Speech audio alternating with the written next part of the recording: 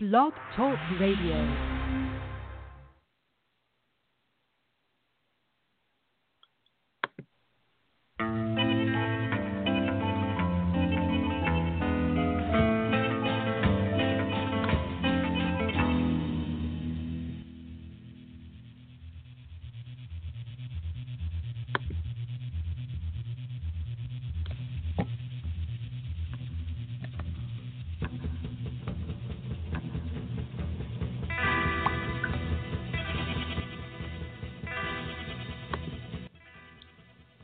Ну что ж, друзья, всем привет!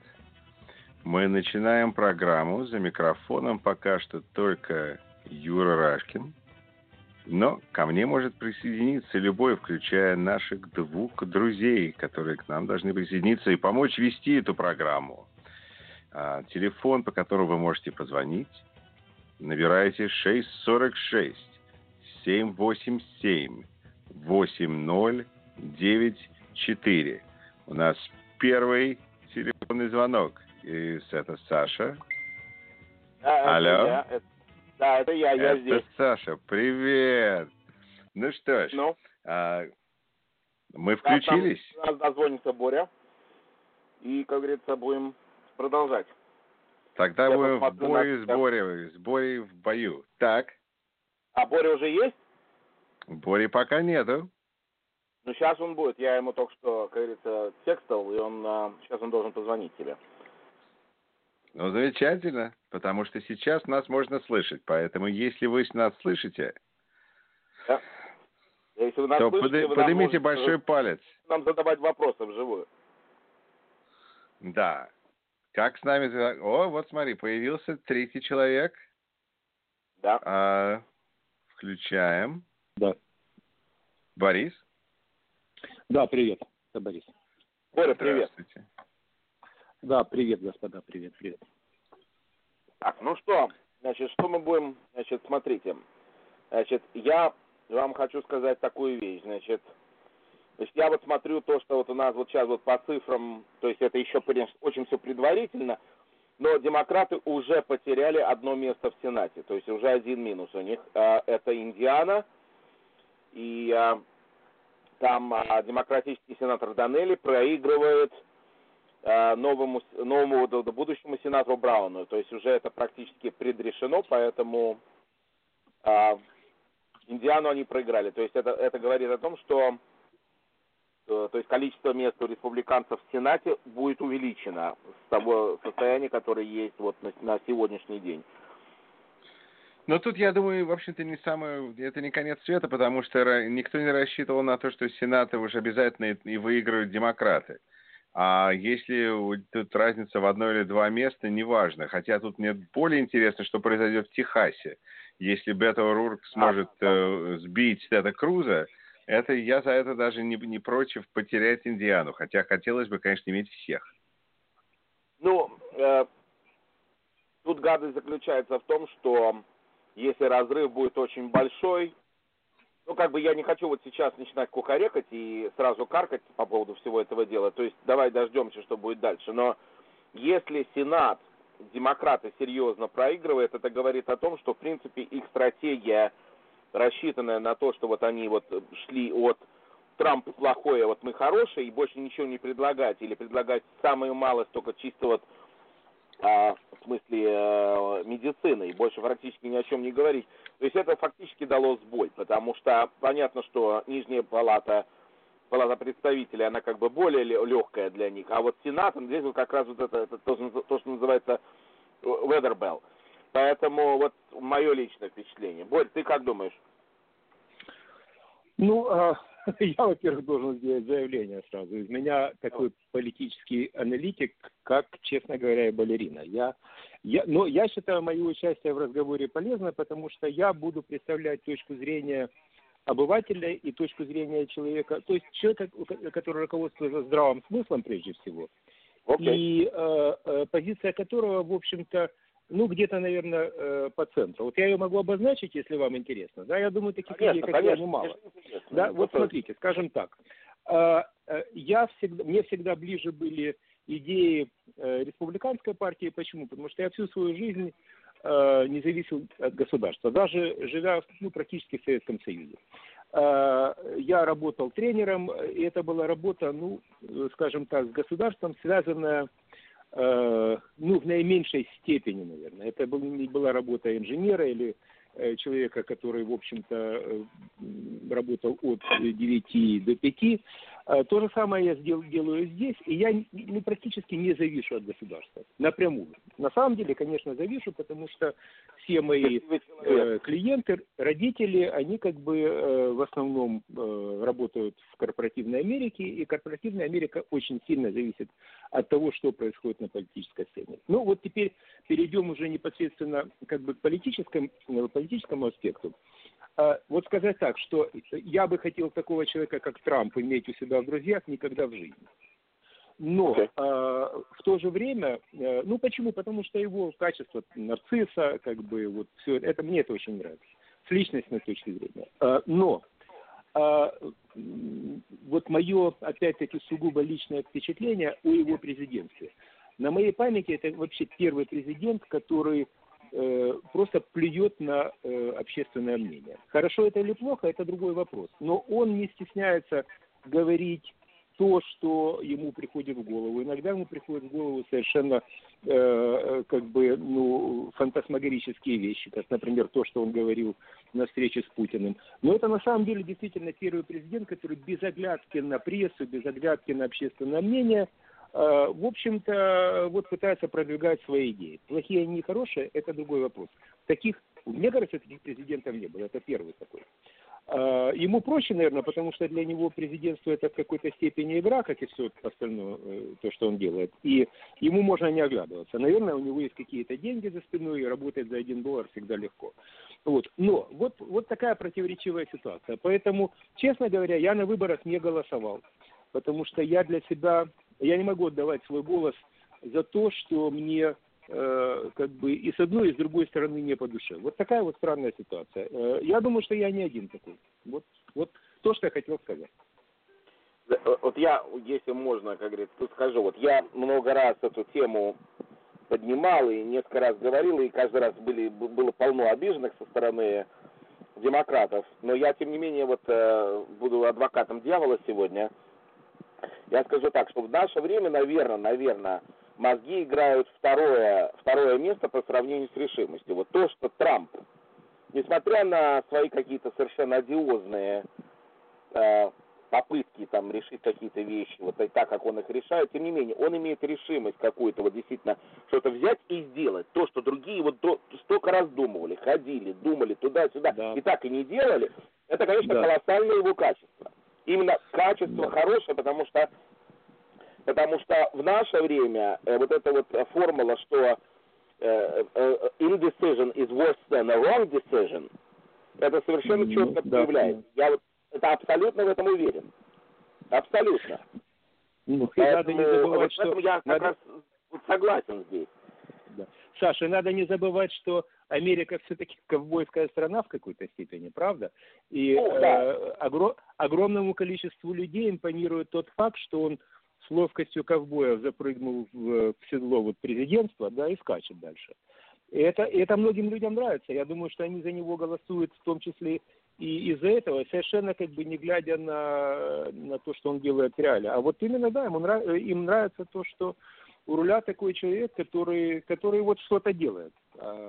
И говорит то, что, скорее всего, то, что он думает. Может, конечно, и врет иногда, не знаю. Мне не докладывал. Другой вопрос, врет он или нет, это уже, как говорится, вопрос оценок. Знаешь, потому что те люди, которые поддерживают Трампа, они скажут, что он говорит совершенно чистую правду. И таких людей 50 миллионов. Но чистую правду политик никогда не может говорить. Всегда остается какой-то люфт. Такого не бывает. Иначе он просто сумасшедший. Я думаю, по-другому даже и говорить нельзя. Но то, что он действительно называет вещи, которые политнекорректны, и, вернее, говорит о вещах не политкорректно. То, что он затрагивает темы, которые все старались обходить и все старались не трогать, это важно. Мне кажется, что для президента это важно. Юра, что нас не слышит, что эта ссылка не работает на блог-радио, что вот мы, как говорится, говорим, а нас не слышат почему-то, то есть она не транслирует. Да? Ну, хорошо, хоть и так поговорим, тоже нормально. Ну, не, мы, конечно, поговорим сколько угодно, я как раз с удовольствием. Ну, хорошо бы, чтобы кто-то еще и слышал. Да, он написано, что он air, да, но почему-то нас не слышат. А мы есть где-то, скажем, на Фейсбуке, там ссылка на это радио? Да, я у себя на странице поставил, да, это. Юр, ты с нами? Юра? По-моему, нет. О, вот я с вами. Я как раз тут меня позвонила другая радиостанция, я сделал небольшое интервью, пока вы, ребята, говорили о чем-то. Да, окей, я понимаю, что у тебя там 20 этих лет, нас не слышат. Ну, представьте себе, у нас есть, во-первых, два человека, которые хотят с нами сейчас поговорить. Ну, давай, включай. Номер 1, здравствуйте. Как вас зовут? Алло. Так, телефон продолжает быть с нами. А почему нас не слышно в эфире? Я просто не совсем понимаю.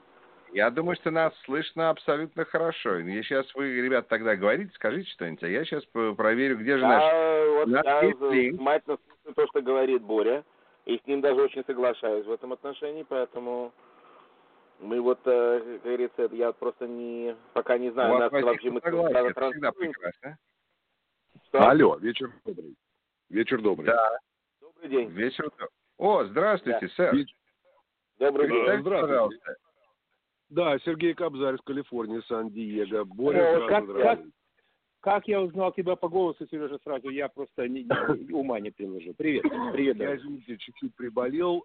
Калифорния вас слушает, к сожалению, ссылка действительно не работает, но когда дозваниваешься по телефону, включаешься сразу же, слушаешь ваш прелестный разговор, и я рад, что я могу в нем тоже принять участие. Спасибо огромное. С удовольствием. Ну хорошо, что скажешь, Сергей? Ну, уже темно в Калифорнии. По-моему, еще пару часов будет продолжаться голосование. Какие-то предварительные результаты вроде бы есть, вроде бы нет. Еще активность была большая достаточно, я хочу сказать. Я заезжал днем и в течение дневного времени пару раз проезжал мимо полов. Видел, что народ подходит. Несколько дней тому назад, общаясь с людьми, интерес достаточно большой. Я как бы наблюдал его раньше по выборам. В этот раз люди отзываются, что они больше заинтересованы, чтобы идти и голосовать. Не только русскоязычные, но и американцы.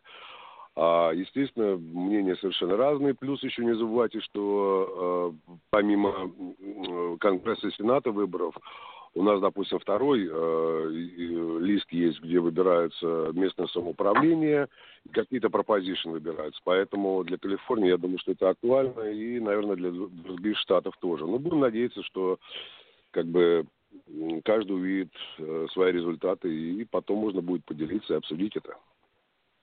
Ну да, но вот я, честно говоря, вот смотрю на то, что происходит, и у меня такое вот постоянное впечатление, опять-таки, может быть, я очень, как говорится, стал с критикой относиться к демократам и так, как они себя ведут, но, в общем, у меня такое впечатление, что вот это та игра, которую они разыгрывали, и вот начиная с Кавино и до сегодняшнего дня, это вот слабая позиция, то есть, и кроме как вот основного посыла, что, грубо говоря, что Трамп сам себя уничтожит своими действиями за вот последние 2 года, то есть я как бы не вижу какой-то вот серьезной стратегии выиграть выборы и перетянуть к себе каких-то вот этих вот потерянных голоса. Те же самые рабочие, которые были за демократов, они каким-то образом, то есть вот поверили в Трампа и стали его вот огромной поддержкой. Я вот совершенно не понимаю, каким образом демократы не могут это вернуть. И вот почему это таким образом происходит. Ведь в конце концов демократы всегда контролировали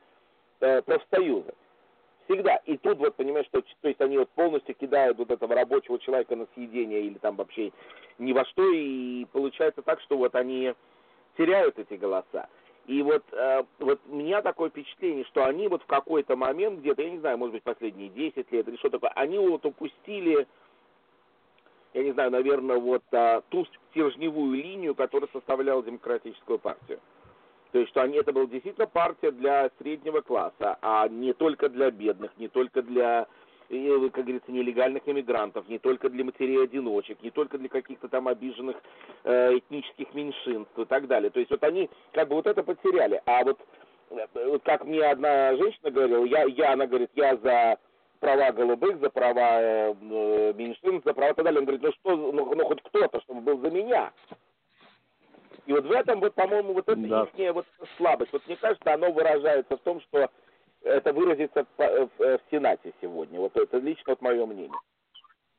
Саш, у нас еще один человек, который хочет к нам присоединиться. С удовольствием. Окей. Прошу, сэр, мадам, как вас зовут? Или, возможно, это займет несколько секунд, пока этот сигнал дойдет до человека. Но за это время появился еще следующий. Как интересно. Давай. Мы все будем говорить одновременно или как? Посмотрим. Давай, включай. Да. Алло. Алло, это вы со мной? Да, допустим, мы со всеми. Со всеми? Я хотел вас послушать. Вот. Позвонил по телефону, а теперь я даже не знаю, как мне вас слушать. Ну так вы слушайте, просто тогда молчите, слушайте, можете... Ну хорошо, какие последние результаты по хаосу? По хаосу я вам сейчас скажу, последние результаты. Я вам скажу, да, это полный хаос.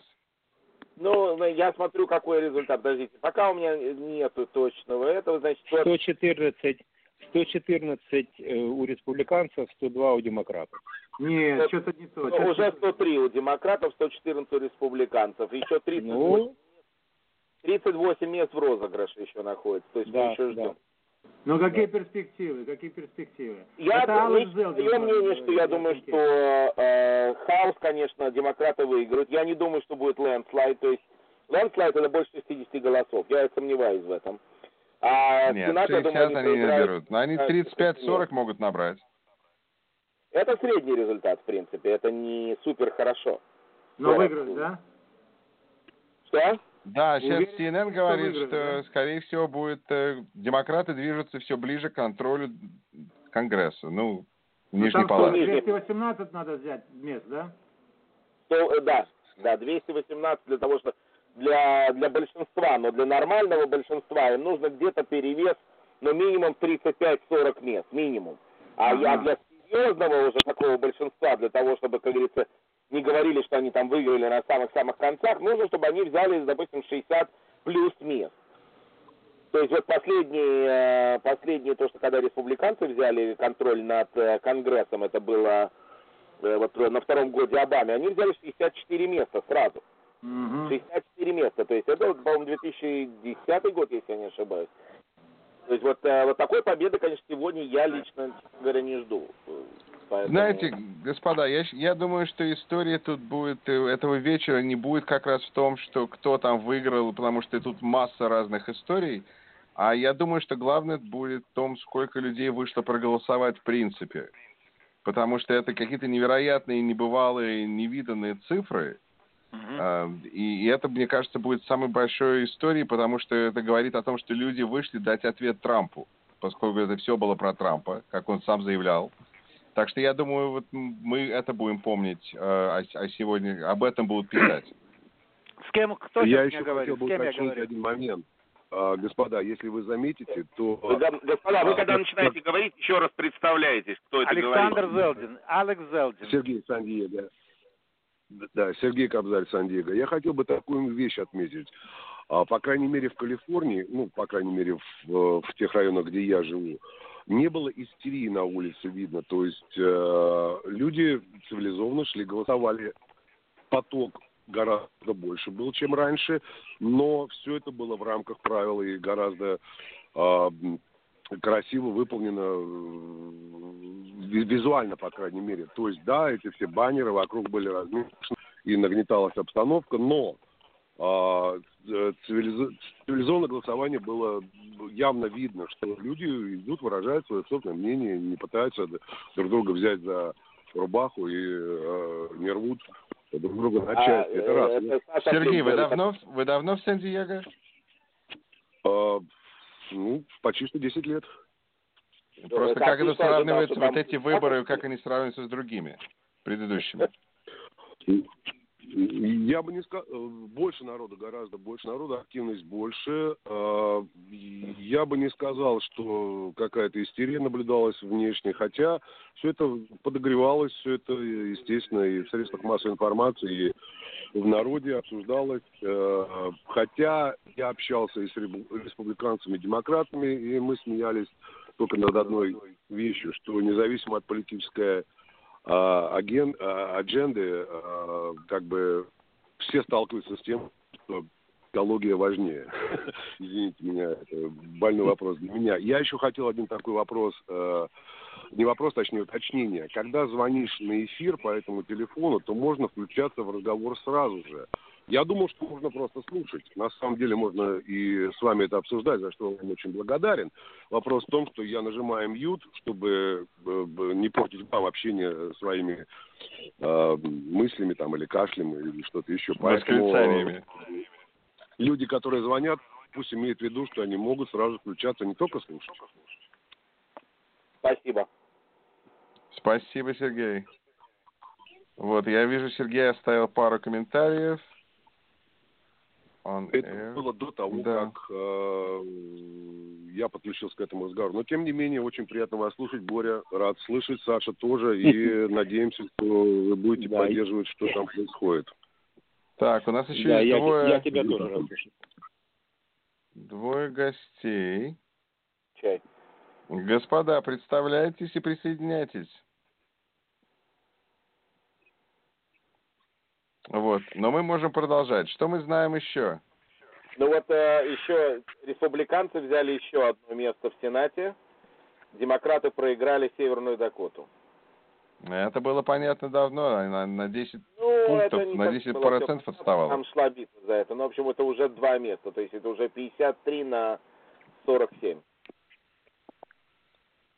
Да. Да, и мы еще ждем Миссури. Миссури это самое сложное. Там насколько я себе представляю, там были очень плохие цифры для Клэр Маккаскил, для демократов. Поэтому, скорее всего, и этот штат демократы потеряют.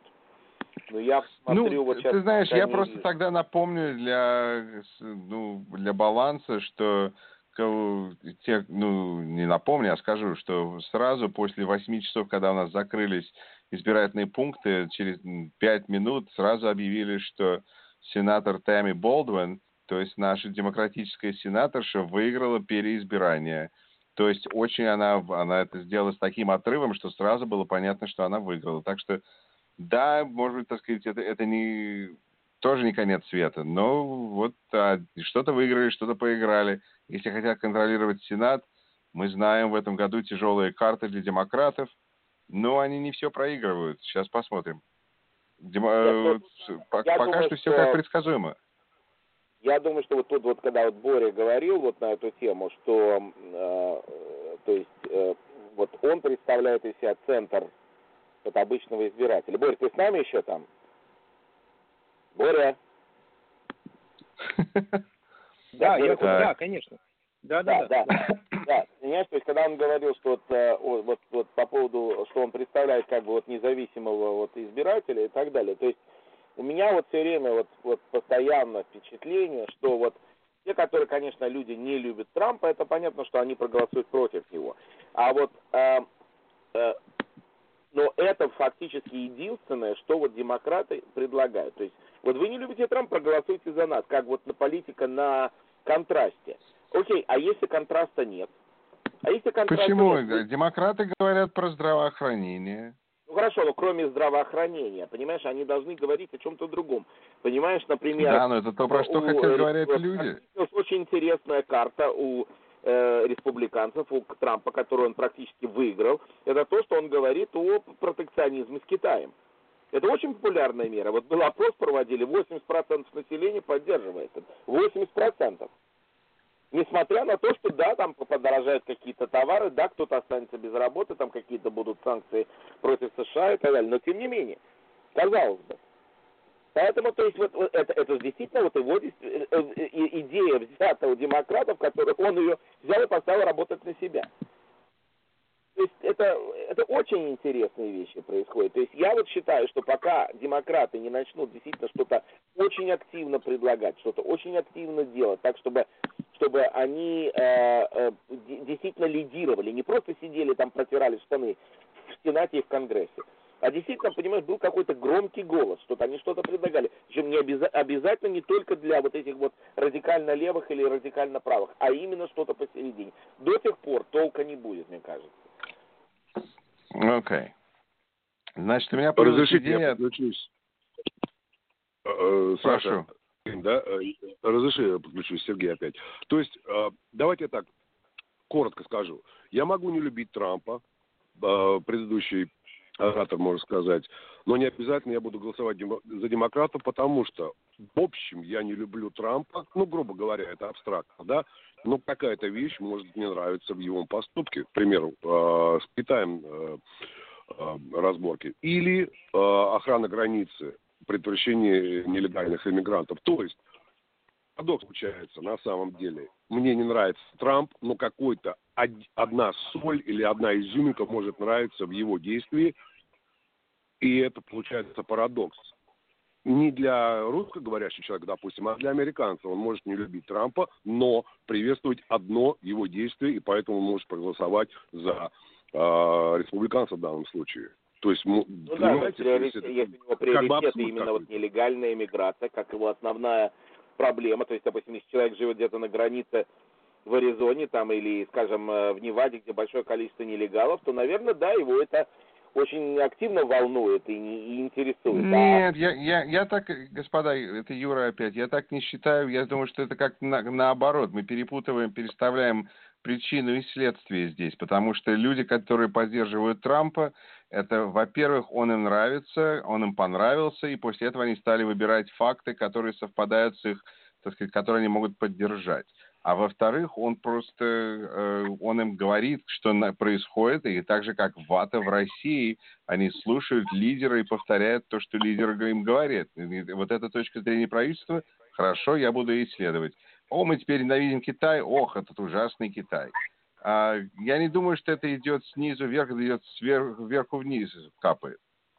Направление. Юра, я с вами согласен. Можно говорить сколько угодно, откуда это идет, но тем не менее, так или иначе, то есть обычный человек, который работал на фабрике, у которого фабрика уехала в Китай, он прекрасно понимает, что он как бы, может быть, ждет команды сверху, но тем не менее он поддерживает это снизу точно так же, потому что он это увидел в своей собственной жизни.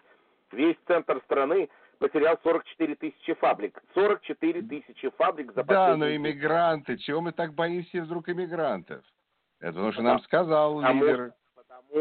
Я тебе объясню, почему боимся иммигрантов. Потому что, во-первых, ситуация такая, что некоторые штаты, например, на той же границе, они имеют достаточно большие проблемы с этими нелегалами, с этим наплывом. Потому что одно дело, мы сидим на севере, и мы это как бы не очень сильно видим. А там у них, допустим, школы у них превращаются в рассадник наркоторговли, потому что эти иммигранты не могут себя содержать и начинают заниматься просто, каким-то бандитизмом. Вот, да, но мы же здесь заботимся об этих иммигрантах в Висконсине. Я же в Висконсине живу. Почему нас так это волнует? Это не граница ничего. Можно я вставлю свои копейки по этому вопросу? Да, это Борис. Я живу в Лонг-Айленде, и у нас есть такой небольшой городок Брентвуд. Брентвуд – это столица американского филиала известной на весь мир банды MS-13. MS-13 до такой степени успешна в своих деяниях, что она даже стала как бы поводом для разговора Трампа насчет нелегальных иммигрантов. И MS-13 – это банда, которая сплошь состоит из... По-моему, это Сальвадор, насколько я помню. Да, Сальвадор, да. Значит, это люди, которые отличаются жестокостью запредельной. Убивают они очень часто подростков, которые не хотят вступать в банду. Ну, в общем, для Лонг-Айленда это большая проблема. Лонг-Айленд – это север Соединенных Штатов, северо-восток, от границ с латиноамериканскими странами очень далеко. но тем не менее факт остается фактом. Судебные процессы один за другим, причем судебные процессы по очень тяжелым преступлениям. В прошлом году 2 девочек убили, убивают 15-16-летних подростков, которые, кстати, латиноамериканцев, которых вылавливают просто в парках и принуждают вступать в банду. Это реалии. Главари этих формирований, это не банда, это формирование, потому что это люди, которые всю свою жизнь воевали там, в своих гражданских войнах и в разборках местных. И это люди, которых депортировали по несколько раз, а тем не менее они возвращались в Соединенные Штаты и продолжали им здесь нравиться больше, чем у себя на родине. Я ни в коем случае не говорю, что это лицо латиноамериканской эмиграции. Они в основной своей массе, как и все люди, в принципе, на самом деле. Работяги, все, что они хотят, это хорошего будущего для своих детей, но риск огромный. И когда такие вот вещи, которые мы сейчас наблюдаем, такого плана караваны, движутся к нашей границе, нельзя забывать, что вместе с несчастными беженцами, ну, это повторение той же истории, что в Европе. Огромный шанс есть попасть к нам в массовом количестве для таких же членов МС-1, которых вот периодически судят здесь. Да? Ваши российские заявления меня начинают раздражать. Подумайте о том, как смотрят на российских иммигрантов, которые тоже связаны с мафией, которые также еще более опасны. Я прошу прощения, в чем заключаются мои российские заявления? В том, что это... В том, что то же самое можно сказать про Россию, про выходцев из России. Можно, конечно. Но, скажем так, только существует разница. Российская мафия грабит Medicaid, а эти занимаются конкретной уголовщиной. И это те люди, которые живут на Лонг-Айленде, знают это прекрасно. Это реально. И никакого расизма в этом нету. Я очень люблю сальвадорцев в целом, всех поголовно. Кроме бандитов из МС. Не, ну давайте. Но из-за этих бандитов вы хотите перекрыть доступ из Сальвадора, правильно? Нет. Абсолютно нет. Тогда кто сказал? Тогда в чем смысл вашего заявления? Смысл очень заявление простой, очень простое. Я поддержу Бориса. Здесь, да, Сереж, извините, да. это Сергей, я вас перебью. Да. У любой медали есть 2 стороны, да, есть легальная и есть нелегальная миграция. Есть совершенно легальные комьюнити, те же самые мусульманские, которые живут по своим законам в городах, пригородах и субурбных эриях, куда полиция не приезжает и не пытается суваться, и они абсолютно легалы. И у них свои законы там царят, под Чикаго или где-то еще, или на севере, или на северо-востоке. У меня есть ветераны, мои студенты. Я тренер-преподаватель по фехтованию. Я с ними общаюсь, люди, которые прошли Вьетнам, Корею, работали по 35 лет в СВАТ. И они рассказывали, что мы туда не поедем, потому что там царят свои законы. Боря поднял не российский абсолютно вопрос, а конкретный не иммигрантов, или, скажем, нелегальных иммигрантов бандитских группировок. Есть легальные ситуации, люди живут, и они живут по своим законам, опять же, вне законов, при там, грубо говоря, как бы придерживаясь в кавычках этих законов, которые существуют здесь, Конституция, правопорядок и прочее. То же самое я живу в Сан-Диего, я это все прекрасно вижу, что царит на улицах, что царит в даунтауне. Есть мексиканские районы, опять же, это не расизм, куда не едут полицейские или едут по 3-4 машины, где царит беззаконие какое-то или прочее, те же самые наркотики. То же самое касается и русской мафии, и любой там, не знаю, грузинской. И Саша мне показывал про эту еврейскую охрану, которая охраняет лучше полиции собственный район. Ну да, есть. Но, ребят, вы понимаете, тут, я думаю, что здесь надо вот к чему прийти по поводу иммиграции. То есть лично вот мое вот предложение, потому что меня тоже долго, то есть не хотели слушать и так далее, потому что слева кричат одно, справа кричат другое и так далее. Я считаю так, что любая иммиграция в страну не должна, в любую страну, мы сейчас говорим про Америку, не должна происходить в виде толпы, которая берет штурмом границу. То есть вот это меня абсолютно четко напрягает. То есть не должно быть, что вот пришла толпа, И вот типа мы хотим жить там. Мало ли что вы хотите. Это абсолютно никого не волнует, что они хотят. Значит, есть какая-то очередь, есть какие-то ситуации. Я не говорю, что это нелегальные иммигранты. Подайте, значит, пожалуйста, на какой-то легальный Так статус. они идут подавать на беженство. Это вот то, что, куда они идут. Окей, Они идут подавать бумаги. Беженцами они перестали быть в Мексике. В Мексике, как только они перешли границу из Сальвадора или из Гватемалы, они перешли в Мексику, значит, они в Мексике уже беженцы. У нас они уже обычные мигранты. Просто первая страна принимает секундочку. Я вчера имел разговор с федеральным судьей, который мне очень четко разложил по полочкам, что происходит с этим караваном. Что это не попадает ни под один закон Конституции Соединенных Штатов Америки по предоставлению асайлум или рефюджи. Извините. Потому что во время пересечения третьей страны им предложила Мексика официально подать на асайлум. Они отказались. В этот момент нарушилась конституционная гарантия получения в Америке асайлум, потому что они уже отказались от другой страны. Первая страна должна давать беженство. Первая страна, то есть пересек какую-то границу, ты должен получить асайлум. Поэтому к нам они приходят как иммигранты. И в конце концов мы вчера просто привели, знаете, такой как бы безобидную еврейскую шутку. Когда у богатого еврея спрашивают: вы знаете, мне нужны ботинки. Он говорит: пожалуйста, вот вам ботинки из Walmart. Он говорит: нет, вы знаете, мне бы лучше из Macy's. Он говорит: знаете что, дорогой, по-моему, вам не нужны ботинки.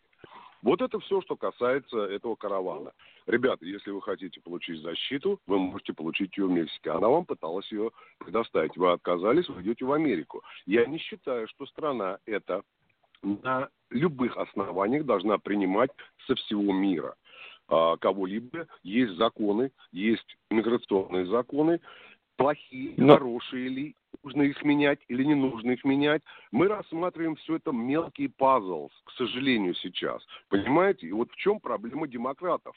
Они берут маленький пазл и начинают в него долбить. Они не предоставили большую глобальную картину, с которой можно идти и бороться против Трампа. В чем его сила? Он берет конкретную изюминку и долбит ей посредством массовой информации по поводу Твиттера. И это попадает в человека, которому своя рубашка, который живет в середине Техаса или где-то в Норд-Дакоте, ближе к телу. Его не интересует глобальная картина мира. Среднестатистический американец хочет ранчо, хочет жену, 3 детей, пикап, платить налоги, и чтобы бензин был дешевый, и чтобы ему была обеспечена пенсия. Он не видит вот это все, что вы, умные люди, Борис, Юра, Саша, всю эту картину обрисовали. Мы обращаемся к очень умным людям, которые готовы увидеть эту картину. Они рассматривают это все маленькое, вот ближе ко мне, к моему сердцу, к моему ранчо, к моему пикапу, чтобы бензин стоил не $5, и мы были независимы от Китая.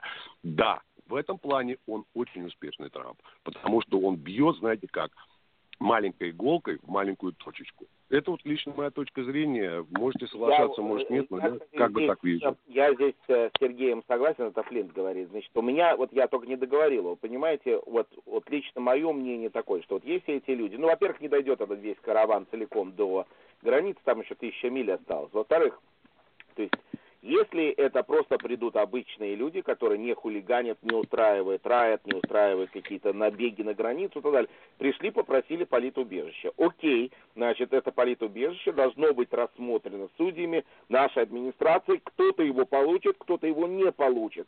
Но те, кто его не получит, не должны после этого, как говорится, устраивать драку на границе и пытаться взять штурмом то, что им не дали. То есть я не говорю, что их надо взять, развернуть назад и всех выгнать сразу, да, ни в коем случае. И надо рассмотреть их дело. Надо услышать, что они хотят сказать, потому что действительно среди них могут быть настоящие беженцы, которые действительно имеют, возможно, право получить его. Возможно. Я не говорю нет. При этом, вообще наша миграционная политика как таковая напоминает мне немножко сумасшедший дом. Она напоминала раньше, напоминает сейчас. Почему? Потому что мы занимаемся квотами из разных стран. Вместо того, чтобы сделать, как говорит, иммиграцию построенную на вот нам, допустим, нужны больше инженеров. Окей, значит, давайте набирать лучших инженеров со всего мира. Неважно, откуда они едут. нам нужны, допустим, там, я не знаю, фермеры. Окей, давайте набирать фермеров. Нужны там чернорабочие. Давайте набирать чернорабочих. Но, а мы делаем так. Вот из Пакистана должно заехать 3000 человек. Если 3000 не набирается, окей, значит, на следующий год. Почему нужно делать вот эту квоту идиотскую для вот этой вот так называемой дифференциации? Саша, это Борис. Можно я тебе отвечу? Конечно. Давай. Потому что как только такая модель иммиграции будет не будет принята, а будет принята к рассмотрению, тут же с крайнего левого крыла раздадутся крики о расизме. Тут же. В эту же минуту. Это было в Австралии в 1994 году, когда пришли консерваторы к власти и за год поменяли иммиграционный закон. Там было криков ужас сколько, зато сейчас все довольны. Надо делать то, что надо. Нам нужно в стране иммиграция должна быть в страну. Об этом это не обсуждается. Но она должна построена быть на нуждах Почему? страны. Я думаю, это тоже обсуждается. А? Это тоже обсуждается. Нужна ли нам вообще иммиграция? Это тоже обсуждается. Не должна быть закрыта, я считаю. Но только блондинки из Норвегии. Она должна отвечать нашим требованиям. И плюс иммиграция, ввиду того, что мы сталкиваемся с такими проблемами, как путинизм, например, мы сталкиваемся с проблемами банды и так далее. У нас есть исламизм, огромная проблема. Значит, каждая группа иммигрантов должна проходить какие-то тесты, причем тесты должны быть динамичные, они должны меняться, чтобы к ним невозможно было взять и подготовиться. И эти люди, которые эти тесты проходят, пусть вплоть до детектора лжи, я считаю, они после этого их будут пускать. Это не должно быть вот чисто разнарядкой. Взяли и запустили, потому что в Бангладеше голод. Окей, в Бангладеше голод, давайте подвезем туда лучше продовольствие. Или давайте им поможем организовать лучше поле, на котором голода не будет. Но мы не можем взять на себя, понимаешь, обязанность взять всех иммигрантов со всего мира. При этом я за иммиграцию, но просто она должна быть упорядочена. Она должна отвечать нашим требованиям, а не каким-то левым лозунгам, типа давайте возьмем всех, потому что они сирые и голодные. Сирые и голодные весь мир. К нам хочет приехать 1,5 миллиарда человек. Мы же взять их не можем, абсолютно не можем. Вот и все. Окей, господа. Сережа, Боря, Саша, секундочку, я хочу узурпировать свою власть, поскольку я сижу как бы в нашей студии. Я хочу еще раз, во-первых, напомнить людям, что вы слушаете Рашкин and Флинт из Америки с любовью, выборы в Америке, Election Night Special. А во-вторых, я хочу объяснить, попробовать, как можно нас услышать.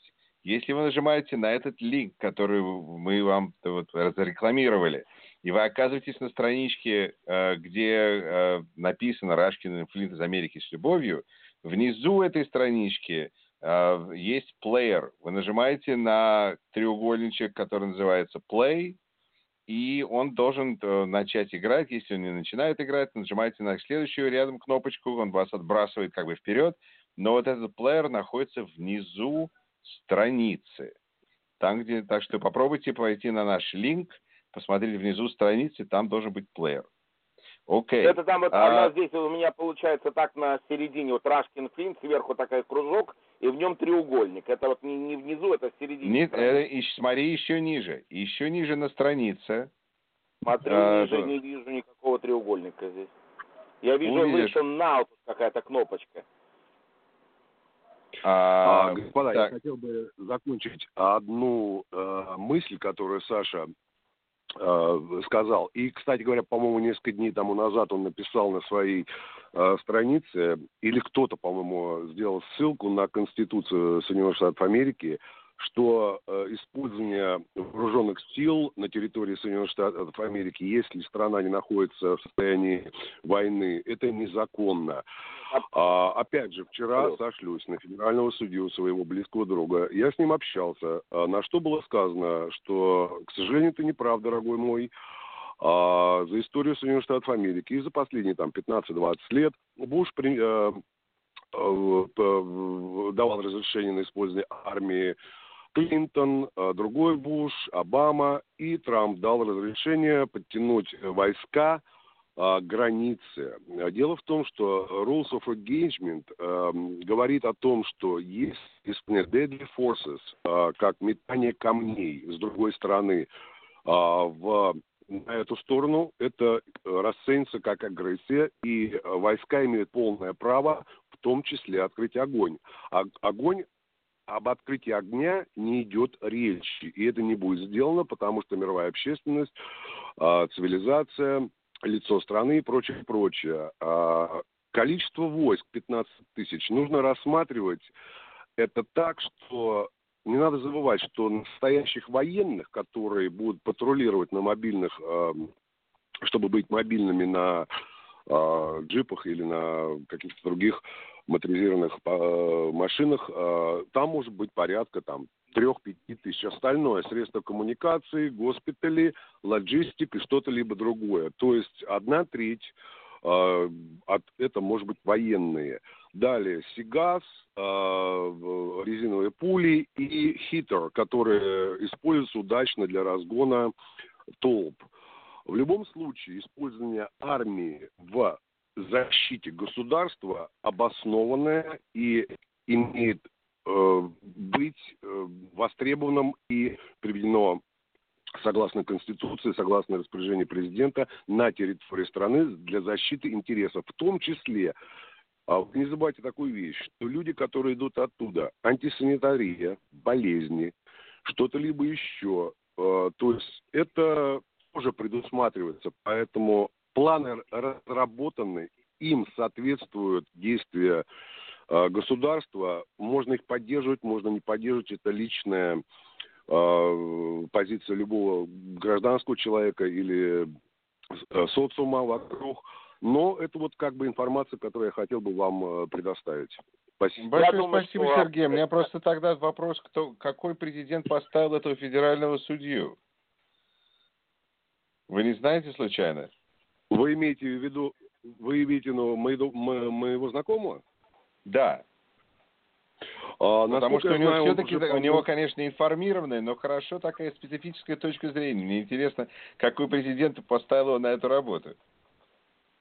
Вы знаете, он федеральный судья действующий, ему 82 года, и он от Калифорнии, и мало того, что он еще действующий фехтовальщик, мой студент, чемпион мира по ветеранам, и, насколько я знаю, он более 30 лет федеральный судья, даже больше, по-моему. Скорее всего, наверное, он республиканец. Да, нет, вы знаете, тогда, скорее всего, Буш. Но он демократ. Он демократ. Дело даже не в том, что он интересно, демократ, большое спасибо. демократ. То есть, действительно, я сомневаюсь, что дойдет до каких-то стычек на границе. То есть, а если стычки будут, то это не будет в виде, понимаешь, что надо будет сразу начинать взять и стрелять по толпе людей. Я очень сомневаюсь. Скорее всего, нет, если будут какие-то демонстрации, то есть это и закончится, скорее всего, и американская, и мексиканская полиция просто будет, как говорится, участвовать в разгоне хулиганов. А так основная же часть этих людей, это же не хулиганы и не бандиты, это просто обычные люди, которые пытаются найти работу и каким-то образом выжить во всей этой жизни. Поэтому это не то, что это вот так все страшно. То есть это не надо так воспринимать.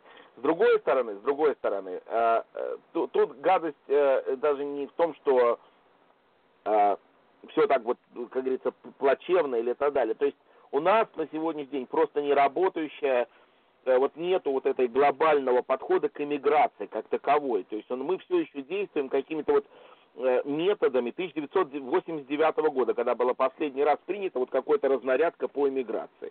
1989 год, когда был первый Буш, принял вот столько поедет отсюда, столько поедет оттуда и так далее. Вот эта глупость, я считаю, абсолютно себя изжила.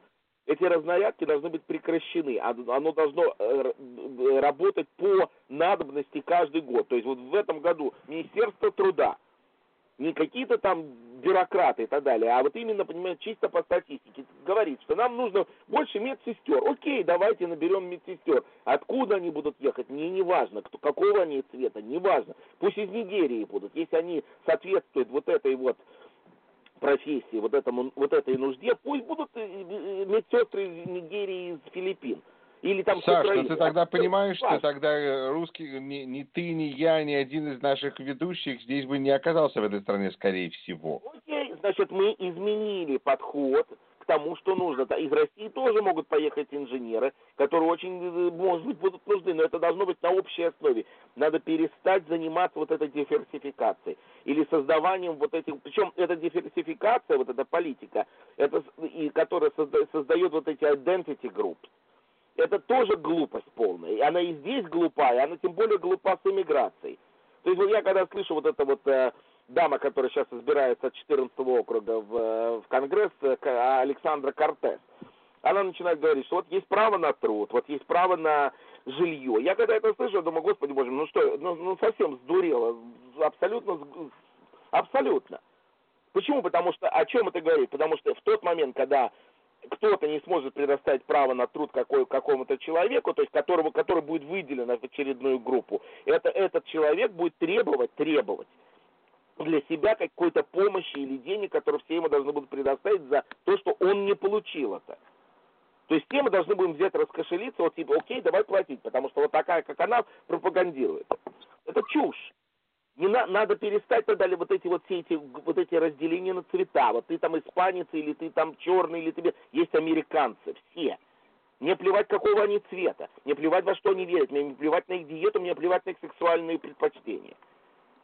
Должно быть совершенно все рассчитано прагматически. Ты соответствуешь профессии, все, файн, хоть ногами ее делай. А как насчет прав человека или там евреев спасать? Там, евреи приехали уже. Все, понимаешь, когда была ситуация с евреями, когда действительно кого-то притесняли где-то, и когда для них сделали специальную визу, окей, это одно. Понимаешь, вот если мы хотим кому-то помочь, окей, давайте поможем. Вот давай сделаем, почему-то, например, ситуация в Саша, можно я вмешаюсь? Давай. Да, права человека очень важны. На самом деле, я с господином Рашкиным соглашусь. Для Америки это, наверное, один из ключевых вопросов. Собственно говоря, мы на себя, как страна, в достаточной степени взяли роль мирового жандарма в этом плане и стоим на страже соблюдения прав человека по всему миру. Иногда это приводит, к сожалению, к очень таким странным последствиям для нас. И вызывает со стороны этого всего остального мира, у кого-то просто открытую ненависть, а у кого-то раздражение. Но я хочу поговорить в связи с тем, что мы затронули вопросы иммиграции, наверное, вообще-то говоря, вопросы иммиграции и миграционной политики играют огромную роль в предпочтениях американцев, когда они голосуют. Вернее, влияют на выбор, который они делают. Так вот, есть группа потенциальных иммигрантов, которые, я считаю, имеют полное абсолютно основание быть принятыми нашей страной, и не только нашей страной. Это белые фермеры в Южной Африке. Опять-таки, это исходя из того, что я знаю, исходя из того, что я читаю. Они находятся в ужасном положении. Они находятся, их жизнь, их не экономическое состояние, их жизни отцов семейств, детей и всех членов этих семей, которые, в общем-то, живут там и на земле и производят сельскохозяйственную продукцию, находятся просто под прямой угрозой. Их убивают, женщин насилуют, их имущество отбирают. Это полный кошмар. Неоднократно они обращались с петициями ко многим странам. Все их петиции проигнорированы успешно, все до одной. Насколько я знаю, они даже обращались с петицией чуть ли не к президенту Российской Федерации. Если президент Российской Федерации примет их, я считаю, что это будет просто позор для Америки. Абсолютно. И вот у меня в связи с этим каждому из вас вопрос. Вот как вы считаете? Во-первых, прежде всего, согласны ли вы с тем, что это объективная ситуация и что людям там реально угрожает жуткая опасность? Это раз. Вне сомнения, эта ситуация ухудшится вот на днях, когда будет принят закон о полной конфискации земли. Совершенно верно. В пользу черных жителей от белых фермеров. Совершенно Совершенно верно. В связи с принятием этого закона и... Он будет принят на днях буквально, я думаю. Писались эти петиции. Так вот, как быть с группой этих людей? Не напоминает ли, вот это мой вопрос ко всем, и не напоминает ли вам эта ситуация то, что происходило с евреями в Германии в 30-е годы, когда достучаться не могли ни до кого, и корабли с беженцами просто разворачивались и отправлялись назад прямиком в пекло. Что мы думаем по этому поводу? У меня мнение на эту тему однозначное. Я считаю, что этих людей надо принять. И принять немедленно. Вот я бы хотел... Борис, вы знаете, это такой интересный вопрос, да. Потому что с одной стороны, это воображаемая проблема, потому что Guardian даже пишет, что убийство фермеров в Южной Африке сейчас на самом низком уровне за последние 20 лет. Да. В 2017 году было убито 47, а в 98 было убито 153. Так что эта история как бы нереальна. Но с другой стороны, если эти фермеры хотят жить в Соединенных Штатах, абсолютно. Чем они нам помешают? Надо их обязательно принять. Скажите, пожалуйста, я могу ответить. Да. Тут значит, я считаю, что этих фермеров надо принять, и вообще должна быть очень динамичный подход, кого считать беженцем. Вот, например, в Турции сейчас достаточно ужасный режим Эрдогана. Там есть огромное количество турецких интеллигентов, профессоров, учителей, которые просто отстранены, выгнаны с работы, сидят некоторые в тюрьмах, некоторые дома под арестом и так далее. Почему не сделать программу приема вот таких людей из Турции, которые там оказываются и так далее? Это же будет самая лояльная для Америки иммиграция, которую можно себе представить. Точно так же, например, почему не сделать эмиграцию для курдов или для общины езидов из Сирии, которые страдают фактически от всех сторон этого конфликта, который там происходит. Опять-таки, это были бы самые лучшие граждане, которых можно себе представить. Пусть они, это абсолютно не важно, мусульмане или не мусульмане, они будут воспринимать Америку как спасителя. И вот такие вот эмигранты действительно нам нужны. Я согласен абсолютно. Абсолютно. И при этом мы опять-таки действуем вот этой глупостью. Когда мы говорили про езидов из Сирии, они набирали, значит, там был анекдот. Взяли 2 езидов и взяли 98 суннитов. Извините, можно ребят, но вы думаете, чем вы думаете, зачем, каким образом происходит вот этот набор? Может быть, я думаю чуть-чуть иначе, господа. Я вставлю свои 2 копейки. Я очень вас уважаю и с удовольствием читаю и слушаю, но как бы не обижая вас, я отношусь к вам более как к теоретикам. Я приземленный практик. Это chain reaction. Возвращаясь к нашим фермерам, начнем оттуда, да? Да. Хорошо, мы их приняли, да? Они приехали, мы рады, все нормально, мы сделали миссию благородную, приняли людей, которые угнетают, которые насилуют. С этого начинается первое. Лицензии, земли. Как им дать земли? Купить они не могут, они бежали оттуда. Выделить государственный надел, федеральные земли, частные земли. Понимаете, это все будет сталкиваться с такими, опять же, бюрократическими и, опять же, адвокатскими делами, правом владения, прочее. То есть это такие нюансы, которые... Можно я сразу отвечу? Можно? Да. Да, пожалуйста. Да, у меня очень простой ответ. Я приехал сюда, в эту страну, со статусом беженца. Мне никто никакой земли не давал. Более того, мне дали... Значит, я получал welfare, по-моему, пару месяцев. И после этого я пошел работать. Причем я пошел работать еще, когда получал welfare. Welfare у меня тут же снизили мне это пособие. Да. Ну, не забрали совсем, но снизили ровно на сумму, которую я заработал, и я потерял тут же страховку. То есть нам не нужно, я думаю, размышлять о том, как обеспечить этих белых фермеров и что дать им для того, чтобы они не протянули ноги. Есть совершенно... Они не без денег, они приедут с деньгами. Это, ребята, они не совсем нищие, они убегают, они не убегают. Дело даже не в этом, Саш, дело даже не в этом. Дело в том, что для них должны быть абсолютно такие же условия, как и для всех остальных беженцев. Вы приезжаете, получаете невозможно землю купить, она принадлежит 10 Нет, без земли. Нет, никакой земли. Кто им должен давать землю и почему они должны быть фермерами по гроб своей жизни? Никакой земли. Вы хотите... Вопрос закрыт. Все? Вопрос Вы приезжаете в Америку Господа, на общих я думаю, основаниях. это замечательно, потому что передача про 4 еврейских джентльменов, которые сидят и обсуждают, кто должен эмигрировать в Америку, это прекрасно. Но давайте концентрируемся на том, что сейчас... объявление, пока я вас прерву. Значит, смотрите, несколько основных вещей, которые Вот, у нас же выборы, господа. Да, я вот хочу поэтому сказать. Значит, во-первых, в Техасе победил Круз, Бето О'Рурк разбит. Да. Значит, во Флориде губернатором стал совершенно вообще для меня непонятный человек,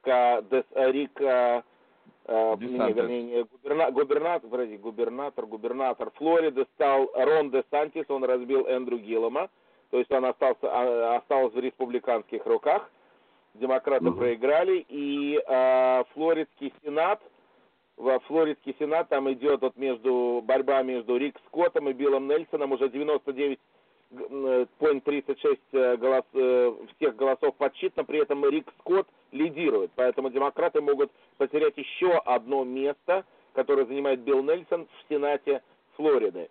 Но, тем не менее, демократы будут контролировать нижнюю палату Конгресса. Это уже об этом говорит CNN. Демократы берут контроль дома. Я думаю. Значит, Конгресс, значит, фактически, вот я сейчас смотрю, что у нас получается Хаус, значит, у нас демократы 136, республиканцы 145. Республиканцы уже потеряли 14 мест. В палате представителей демократы имеют 136, они 14 приобрели. Ну да, значит, мы ждем. Сумасшедший дом. В этой палате уже потеряно сколько мест? 14. Можно я подытожу предыдущую вот эту четвертинку, о которой мы все говорили, отвечу Борю Хогину. Кстати говоря, так, чуть-чуть аллегория проведу. Насколько доллар нравится всему миру, Америка не может быть этим серебряным долларом, чтобы нравиться всем иммигрантам и всем законам, и всем, кто хочет сюда въехать. Поэтому противоречия в иммиграционном законодательстве были, есть и будут. Вопрос, насколько его можно адаптировать согласно сегодняшней ситуации и будущей ситуации. Вот это первоочередная задача государства и власти. Насколько я понимаю, это должен быть мобильный закон, который должен, скажем так, раз в 4 года под существующие то, что в мире происходит, адаптироваться. И это было бы разумно, а не принимая, как, по-моему, Саша сказал, в 89 году раз и навсегда, на ближайшие 30 лет. Это вот такая вещь. Единственное, я с вашего разрешения закрою предыдущие миграционные дебаты. У меня вопрос такой к вам, господа, разумные и умные. По вашей точке зрения, почему Мюллер накануне выборов не акцентировал внимание на досье, на его расследование? Потому что это был бы большой удар по республиканской партии и по самому Трампу. Потому что люди ожидали, что что-то и ляжет на стол, чтобы дать дисбаланс в этих выборах. Что вы считаете по этому поводу? Начните кто-то, я потом присоединюсь. Я думаю, что он просто не хотел влиять на выборы, и все, что он, так сказать, ничего тут особенно сложного нет. В ФБР у них традиция, они стараются не вмешиваться, хотя, конечно, боже, как они ошиблись и вмешались 2 года назад, но даже тогда Коми считал, что Хиллари уже выиграла, и поэтому, если он что-то скажет, что это ей не помешает. Ошибся. Но, в принципе, они не хотят вмешиваться в выборы, поэтому ожидается, что будет репорт, может быть, даже завтра, но после выборов. И все. Как расклад в Сенате и в Хаусе повлияет если появится этот репорт, не завтра, скажем так, через месяц, через 2, при новых раскладах в Хаусе и в Сенате, как повлияет этот репорт на возможный импичмент или возможно дальнейшее развитие ситуации с расследованием Мюллера? Я думаю, что поживем увидим, господа. Я думаю, что надо посмотреть, посмотреть, как ситуация будет развиваться, потому что демократы, захватив контроль Нижней Палаты, начнут расследования и исследования и тыкать в разные места и смотреть, что получится. Поэтому использовать этот репорт, это будет одно из направлений, в которое они могут пойти. Наверняка будет создан какой-то комитет, который будет это дальше расследовать и проталкивать. Так что я думаю, это будет как бы топливо для этого огня. Если можно, я, вот скажу такую вещь. Значит, никакого импичмента не будет, потому что для импичмента нету голосов в Сенате. 67 голосов демократы не имеют и иметь не будут. Они уже они теряют даже то, что они имеют сейчас в Сенате. Поэтому импичмент можно забыть. Да, будут проводиться более активные расследования, и эти расследования будут проводиться нормально, так, чтобы республиканцы не мешали и не пытались торпедировать их за счет угроз генеральному прокурору или его заместителю. То есть вот это совершенно четко. Сам по себе Мюллер, вот мои сведения были такие, я как-то это написал, опять-таки все начали меня оспаривать. В общем, мнение у многих такое, что Мюллер не собирается предъявлять никаких криминальных обвинений самому Трампу. То есть он его расследует как чисто политический скандал. Не потому, что у него нету, а потому, что он просто не собирается это делать. Пока причины там можно гадать, можно нет. В общем, он не собирался это делать. И, что для того, чтобы до этого дошло, должны быть какие-то совершенно железные обстоятельства, которых он не имеет на сегодняшний день. Значит, тут надо, наверное, понять такую вещь, что так как себя Трамп ведет, так как вот что происходит с ним связано, то есть представить, что Трамп не замешан с Путиным в каком-то деле или просто его не обожает совершенно как какого-то кумира, я просто по-другому понять не могу. Потому что это настолько странное поведение американского президента, что по-другому это просто не объяснить. С другой стороны, может быть такая вещь, что, зная, что из себя представляет Трамп, что он такой балаболка и болтун, то есть, возможно, если операция против него была задумана, допустим, в его помощь в России, то есть они его окружили различными людьми, различными агентами, которые каждый действовал в одиночку, не зная о другом агенте.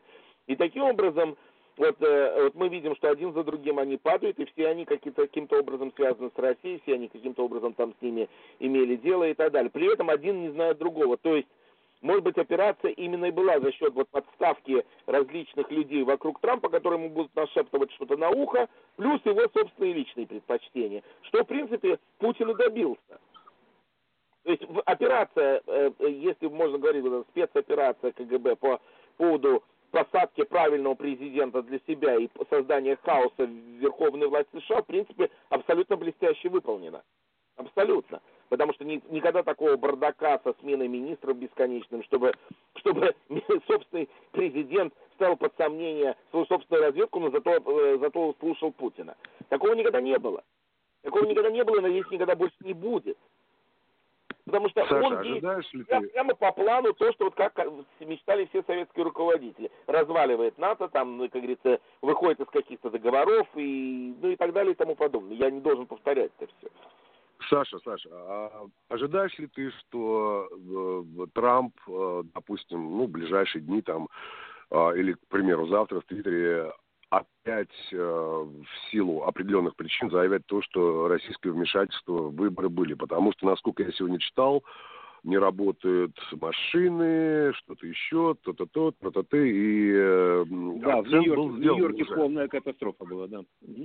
Он, конечно, может заявить, что были вмешательства в выборы, это, допустим, со стороны Китая, потому что у него же с Китаем там проблемы, и он считает, что Китай не хочет, чтобы был Трамп президентом.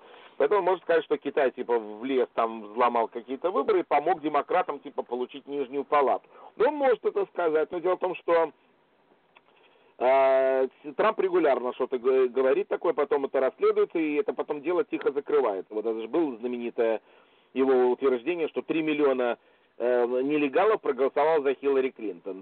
Вот как раз на те самые 3 миллиона, которые она его обошла в popular vote по стране. И была образована комиссия, которая целый год копалась, искала, причем даже губернаторы республиканцы не хотели с этой комиссией иметь дело, потому что это было настолько смешное обвинение. Потому что они говорили, вот там людей привозят машины с номерами из другого штата, голосовать целыми автобусами. Никто эти автобусы не видел, кроме одного человека, который это обвинение выдвигал. Ну и это, чем эта комиссия закончится? 1 января 2018 года тихенько закрыли. И они не нашли ничего никак нигде. Поэтому, ну, то, что Трамп будет говорить, он будет говорить. Если действительно контроль над Нижней Палатой перейдет в сторону демократов, то, в принципе, его говорение так и останется говорильней. Вот и все. Да потому что будет создан хоть какой-то легальный и, главное, совершенно реальный противовес тому, что он делает. Даже если эта палата будет еле-еле там иметь несколько человек демократов, неважно, он не сможет больше продвигать ни один закон, пока без утверждения Нижней Палаты. Это уже достаточно. Это уже достаточно для контроля, потому что американская система продумана в виде сдержек и противовесов. Противовесов последние 2 года не было. И далеко мы ушли? Нет, мы не ушли никуда, мы продолжаем барахтаться в том же дерьме, что мы были. Окей, надо что-то делать по этому поводу. Вот поэтому это единственное, почему, в принципе, нужен демократический конгресс. Даже вот в том виде, как демократы есть со всеми их проблемами. Алло? Да, хорошо. Да, здравствуйте все. Да. Здравствуйте все еще раз. Знаете, просто давайте возьмем перерыв на пару минут, подумаем о том, что мы сказали. 4 человека общаются. У нас кто-то слушает вообще? Люди. Да, вот именно. Позвоните нам по телефону 646-787-8094. Через вот этот линк а не через телефон, поэтому... Ну, в любом случае, хотя бы на телефон мы хорошо сообразили так. На перерывчик на 2 минуты я бы хотел услышать от тебя ответ. Давайте сделать перерыв. Ну хорошо, все. Да, перерыв. Вы все, господа, сейчас попали в перерыв, а для наших слушателей...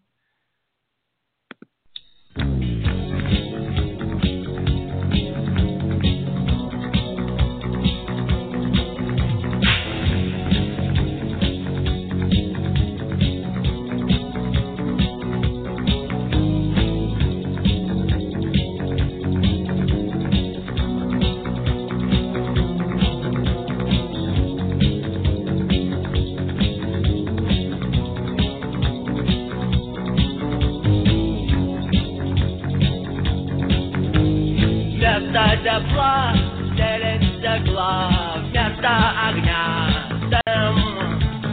Из сетки календаря выхвачен день.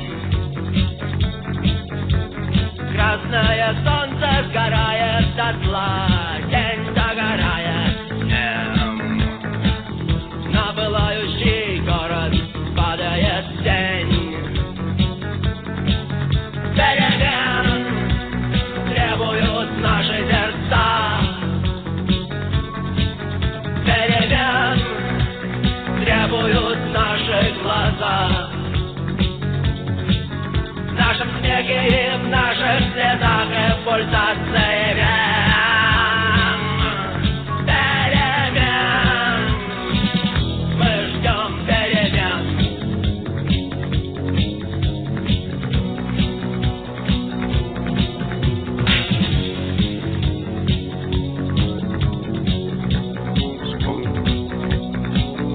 Электрический свет продолжает наш день. Коробка спичек пуста, но на кухне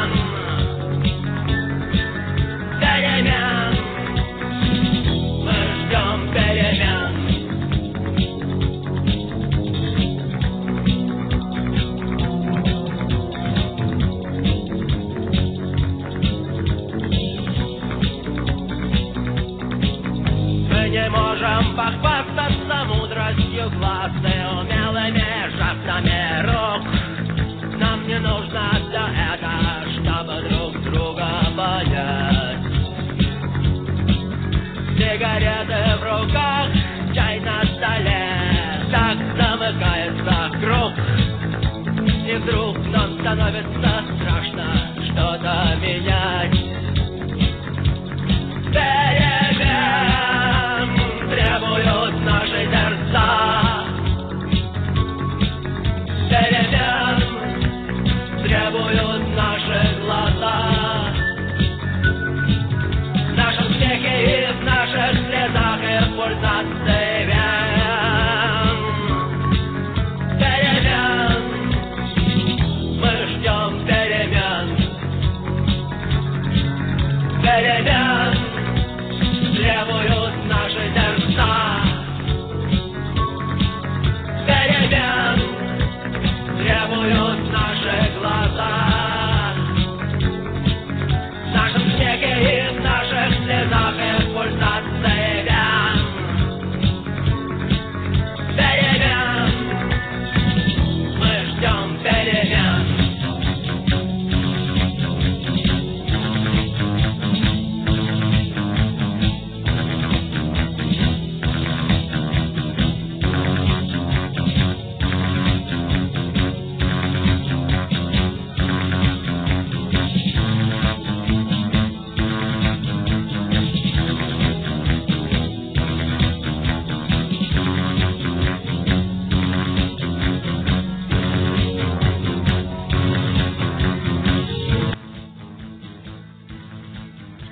Ну что ж, господа, возвращаемся по одному, постепенно возвращаемся. Вы слушаете Рашкин и Флинт из Америки с любовью. Выборы в Америке, Election Night Special. Ко мне присоединяется Александр Флинт. Саша, привет. Привет, привет. Окей. Мы хотели перемен, мы дождали перемен, мы получили перемены. Так, у нас еще двое гостей. Скорее всего, я подозреваю, это Боря и Сережа. Вот с нами. Да, вечер добрый. Замечательно. Сережа и Сергей. Я бы за место Цоя поставил бы лучше Albert King and a Born and a Bad Sign. Маленький. Next time. Ну что ж, я нашел несколько песен, но это не попало в тот список. Надо будет написать. Хорошая идея. Так, господа, у меня несколько объявлений. Боря уже с нами? Да, и даже я вижу еще один дополнительный джентльмен. Или мэм. Кто с нами? Значит, это Юра Рашкин. Так, это какой-то дополнительный звук.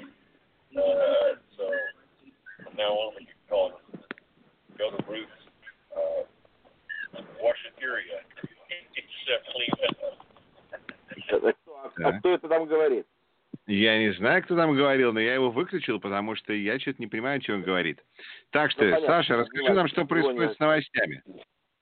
Значит, новости опять такие. Значит, в Миссури Маккаскил проиграла Хейли. Значит, демократы потеряли еще одно место. Поэтому мы говорим, что республиканцы уже набрали +3. Значит, мы ждем Флориду. Значит, Флорида это может быть 4-я. Во Флориде слишком близкий отрыв. 49,6 на 50,4 в пользу Рика Скотта, республиканца. И уже 99,54% подсчитано. Значит, посмотрим сейчас. Вот самая основная это Майами-Дейд. 100% подсчитано. Бровард подсчитан 97%. Вот Бровард еще пересчитается. И Палм-Бич.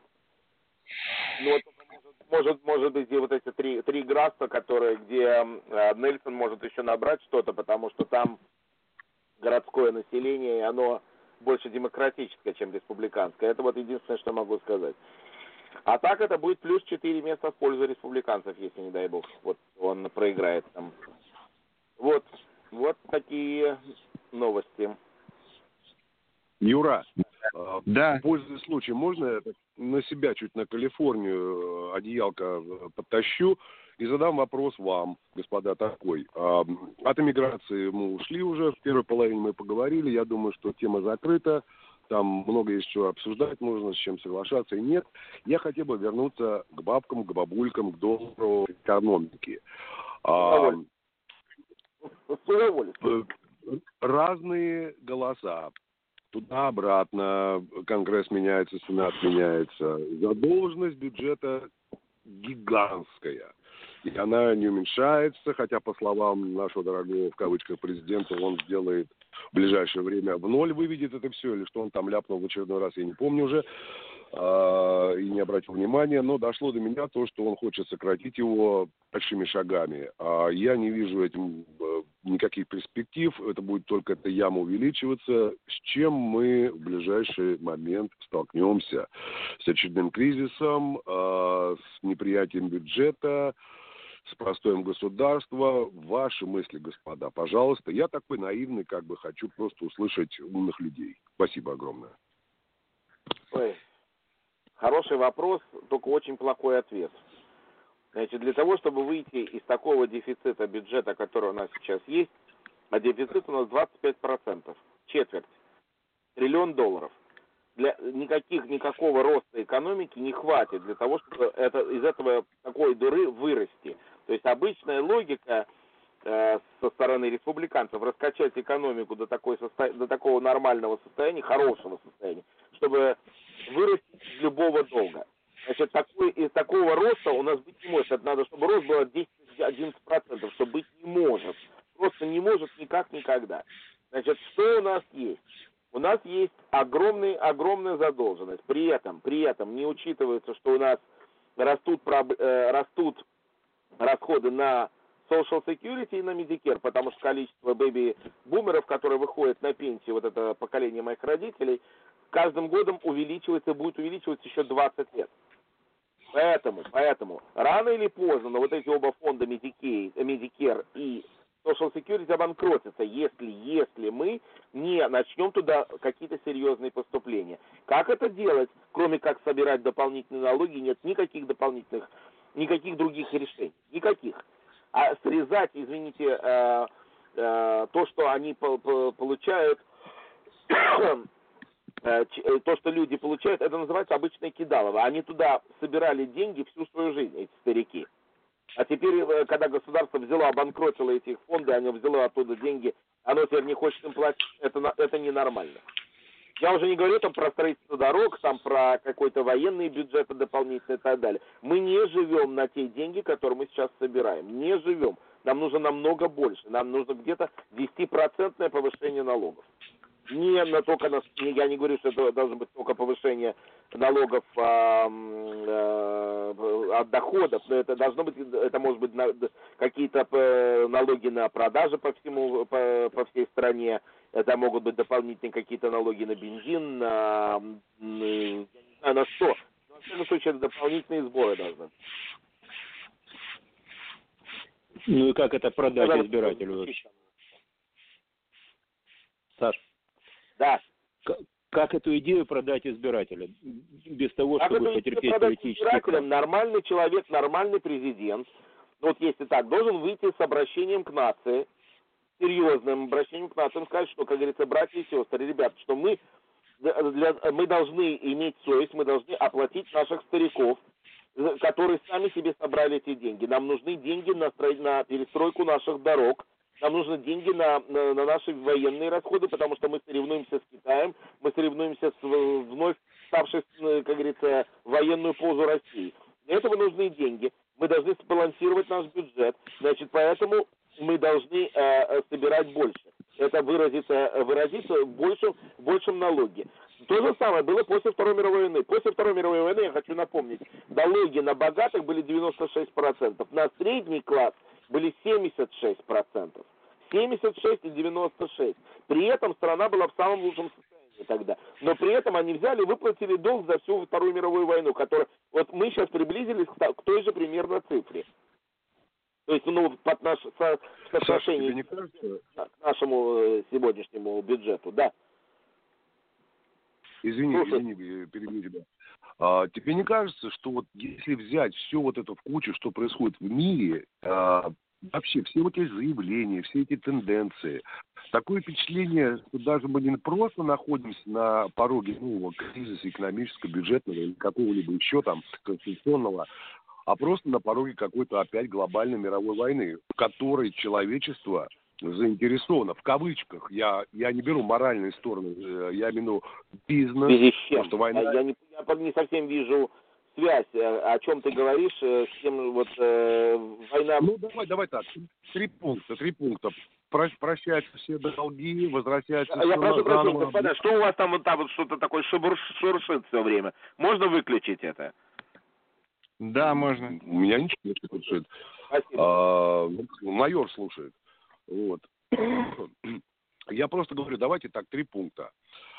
Первый пункт. Прощение всех долгов, в кавычек. Обнуление бюджета, прочее. Опять же, война это... Я не за, имейте в виду, я пацифист, я против. Но просто, опять же, получается, что война это выгодное дело, в двойной навар. Ничто так не приносит доход, как война. Рушить, производить оружие, потом заново восстанавливать, строить. То есть такое впечатление, что то ли экономический, то ли финансовый, то ли вообще сумасшедший мир заинтересован в очередной до основания, а заново потом давайте подниматься. Ну, просто, вот знаете, такая, вот просто я смотрю все, что происходит, вот эти вот заявления одной стороны российской, американской стороны, давайте натянем, давайте там, гонка опять, поднятие бюджета. Все эта эскалация, она просто, не то что напрягает здорового человека, она вызывает опасения, а здоровые люди вокруг, кто это заявляет или нет.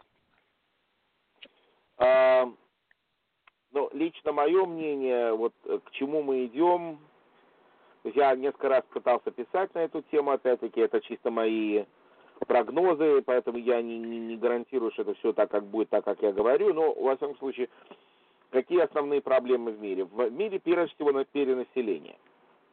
Причем перенаселение уже очень серьезное, которое вызывает не просто кризис экономический, кризис, допустим, за счет голода, а чисто кризис уже даже экологический, потому что чисто планета не может потянуть такое население. И вот это в частности, и также проблема того, что у нас огромные проблемы экономические, допустим, вот в регионе Ближнего Востока, к чему мы приходим там? Там могут произойти очень большие проблемы из-за того, что весь регион, он даже как пороховая бочка фактически, идет к жуткой какой-то экономической проблеме. То есть там может вспыхнуть война, причем такая большая война между сразу 10-12 государствами одновременно, то есть в любой момент буквально. Потому что там я насчитал, как-то что-то от одного берега до другого, что-то 12 или 15 конфликтов, вооруженных в пределах 1000 миль. Поэтому, если эта война там возникнет, то там будет колоссальная мясорубка, где людей будут просто уничтожать миллионами. И это не будет, допустим, война атомная, это будет именно обычная конвенционная война. Что касается напряжения между Китаем и Америкой или Америкой и Россией, я думаю, что войны никогда не будет. Напряжение сохранится, будут какие-то прокси-войны, и на этом все закончится, потому что при всем при том, что то есть все грозятся друг другу кулаками, то есть никто ни в Москве, ни в Вашингтоне, ни в Пекине воевать в принципе ни с кем не хочет. Поэтому рано или поздно это придет к какому-то ослаблению, кто-то протянет руку каким-то образом, скажет, окей, давайте все-таки сядем, подумаем, договоримся о чем-то в конце концов. Там, я не знаю, какие-то острова, которые Китай требует, это не так уж и так много, может, давайте мы там один остров дадим вам, вы нам дадите обратно. И каким-то образом эта ситуация будет выправлена. С Россией, но это вы разумный человек, а у этих людей эго запредельное, тем более у нашего президента. Я не думаю, что это у руководителей эго запредельное. Я думаю, это эго запредельное скорее у их слушателей, вот этого массы охлов, которые, как говорится, рукоплещет и хочет крови. Они даже не понимают, что они хотят, но они хотят сильные руки. Сильный лидер всегда очень привлекает. Поэтому Путин будет им постоянно подбрасывать, мы там Америке сейчас покажем Кузькину мать. А при этом он покупает дополнительные американские облигации. Он при этом держит своих детей, и все его политбюро, все его люди держат своих детей, жен, любовниц, родственников, держат на Западе, покупают тут дачи и так далее. Какая к черту война? Если они покупают американские облигации при этом. То есть это расход, понимаешь, реальных вещей с тем, что на самом деле будет. Я практически уверен, что Путину нужно для удержания на его месте, ему нужно постоянно эскалация какая-то вот с каким-то внешним врагом. Вот Украину нашли, окей, вот это очень выгодный враг. Там вот типа бардак в Украине, окей, давайте там подмахнем себе Крым, давайте устроим там заваруху в Восточной Украине. В Грузии там были какие-то события, давайте устроим типа западню для Саакашвили и заманим его в войну, которую он выиграть не может. Вот теперь Грузия там гниет, вот это вот кусок и так далее. И с Америкой там поугрожаем им там тополями и искандерами. Окей, американцы найдут ответ, когда в России они поймут, что они эту гонку выдержать не могут, они опять сядут за стол переговоров. Потому что воевать никто ни с кем не будет. Из-за чего воевать?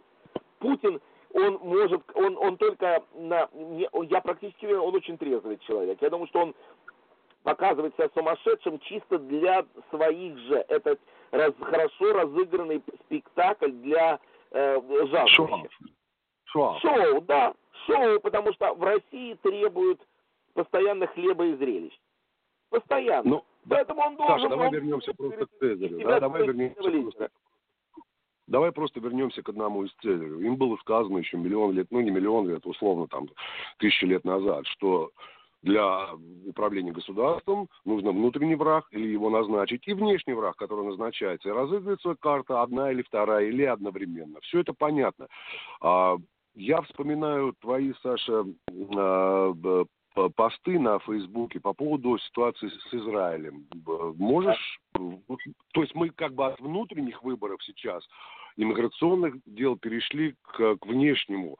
То есть это лицо государства, и внутреннее состояние, и внешнее состояние. То есть давайте, может быть, если вы не против, господа, я вот, допустим, Боря не слышу, мне это обидно, мне хотелось бы его больше слышать. Я слушаю внимательно. Вот он уже к нам присоединился. Извини, я устал без общения здесь.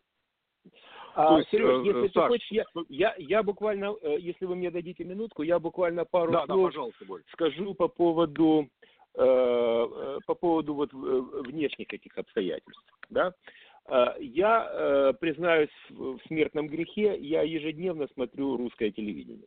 Смотрю не потому, что мне нравится, а потому что я считаю, что это полезно. Для человека, который хочет понимать, что происходит как бы в мире, надо вообще видеть, что они говорят там. Потому что там между строк надо читать, но и там и между строк не надо читать тоже. Ну, во-первых, начнем с того, что те, кто не знают, вы должны представлять себе объем пропагандистского вещания. Ежедневно на Первом канале на головы россиянина выливается примерно где-то около 7 часов пропагандистского дерьма. 7 часов в день. Значит, программы разнообразные. Недавно, кстати говоря, вошла в строй программа, посвященная исключительно Америке. И два ведущих. Один ведущий, внук Молотова и Риббентропа, это господин Никонов, такой есть известный. Он, по-моему, был президентом фонда «Русский мир», а сейчас он лицо, приближенное к императору вообще. А с другой стороны, такая удивительная фигура. Есть такой Дмитрий Саймс. Слышали что-нибудь о нем? Да, он был ведущим этой самой шпионки, которую Мария Батут, или как ее звали, и он сбежал обратно в Россию и теперь ведет телепрограмму. Ага. Да, значит, он под видом... Он не глупый, сволочь. Нет, не глупый. Он под видом американского эксперта выступает на этой программе и даже иногда изображает свое присутствие в Вашингтоне. Это, конечно, поразительное дело. Но это все это все антураж. Первое. После победы Путина в выборах в течение недели на Первом канале всерьез муссировалась идея ядерного удара в ответ на санкции. Никогда в жизни в Советском Союзе себе не позволяли таких вещей. Это было за пределами политического приличия. Все-таки какой-то эстеблишмент там имел место. Идея ядерного удара в ответ на экономические санкции муссируется вовсю там. Эта идея потихонечку и методично внедряется в головы россиян, И я думаю, неспроста, потому что у Путина может быть такая ситуация, когда у него не будет другого выбора, на мой взгляд. Это раз. Два, прошел такой не очень заметный и не очень громкий саммит, даже саммитом нельзя это назвать, это визит был.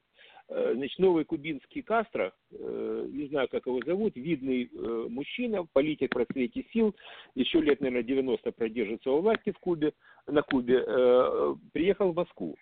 О чем они там говорили, Бог его знает. Но я не исключаю, что разговор шел потенциально о том, чтобы разместить какие-то вооружения на острове Свободы.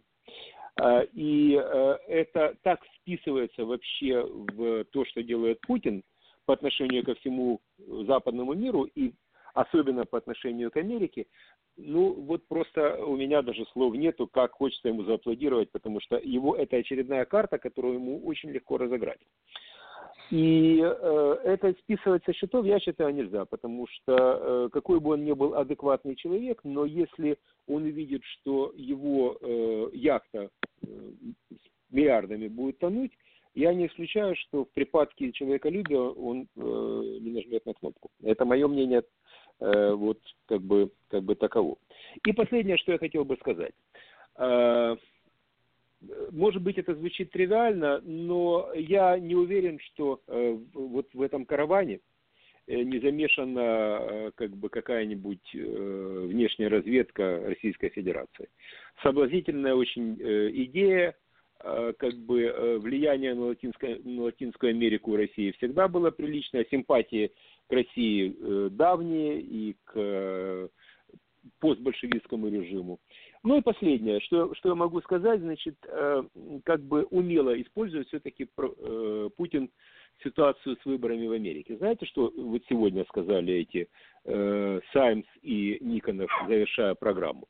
Идея была такая, они пальцем ткнули на Америку и сказали, вот видите, как у них плохо с выборами, какой у них бардак и какое у них позорище.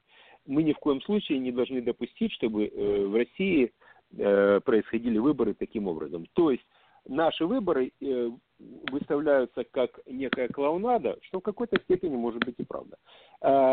И используется Путиным еще и для внутреннего употребления, для того, чтобы до конца уже придушить всякие попытки оппозиции, и инакомыслия и так далее. Моя тирада окончена. Спасибо за внимание. Все, что я хотел сказать. Борис, вопрос сразу к тебе вдогоночку Да. по поводу пропаганды. Там, понятно, Да. все это замешано на политике, пропаганда, выливание из телевизионного ящика определенной информации количеством часов. Твоя точка зрения, насколько здесь за последние 2 года изменилась пропаганда в средствах массовой информации? Мы не берем политическую сторону, допустим, celebrity, те же самые Movie Star, и особенно, допустим, в последнюю неделю тот же самый Кенни Уэст визитил Белый дом, или, допустим, другие певцы, певуньи заявили о поддержке, о неподдержке Трампа. Я, по-моему, думаю, что это вышло на несколько другой уровень, потому что это люди, имеется в виду иконы для молодежи, молодежь за ними идет, и какое-то влияние на определенный электорат они тоже имеют. То есть Голливуд тоже работает в этом плане неплохо, насколько Ты знаешь, Сереж, я думаю, что и да, и нет, потому что на самом деле, да, на определенную часть, я бы сказал так, те люди, которые будут голосовать против Трампа, их агитировать не надо. И когда Мадонна выступает со своими знаменитыми высказываниями по поводу Трампа и трампизма, и остальные селебрити, они не поменяют абсолютно ничего в раскладе сил. Но мне кажется, что вот Америку, которая ходит в голубых воротничках, они начинают раздражать до такой степени, что кто-то в конце концов может схватиться из-за вилы. Вот это вот страшно. Я считаю, что это в принципе вообще очень плохое дело. Потому что, как бы там ни было, надо не с пеной у рта доказывать свою позицию, а все-таки с аргументами. Вот эти вот эмоциональные и, я бы сказал, нецензурные выражения во время церемонии Оскара или еще что-то там происходит такое. А результата от этого не будет никакого с точки зрения привлечения какого-то электората на свою сторону, а ослабление возникает. И это вот то, кстати говоря, о чем мы говорили, эти Никонов и Саймс, которые тычут пальцем на нас и говорят, смотрите, вот это клоунада, да, а мы не хотим, чтобы было такое у нас. Ну, мое отношение к этому резко отрицательно. Я считаю, что это, достаточно, скажем так. Хорошо, Саша, достаточно тогда такой тебе вопрос. Хорошо, Саш, тогда такой тебе вопрос.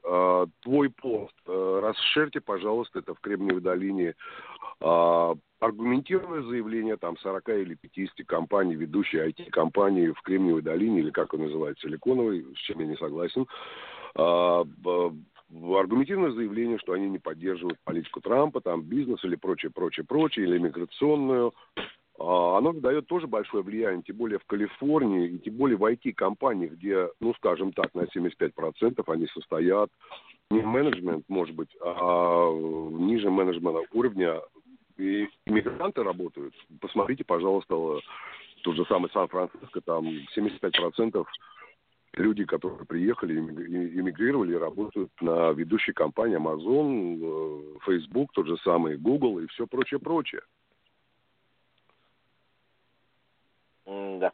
Флинт, живой? Я тут, я слушаю.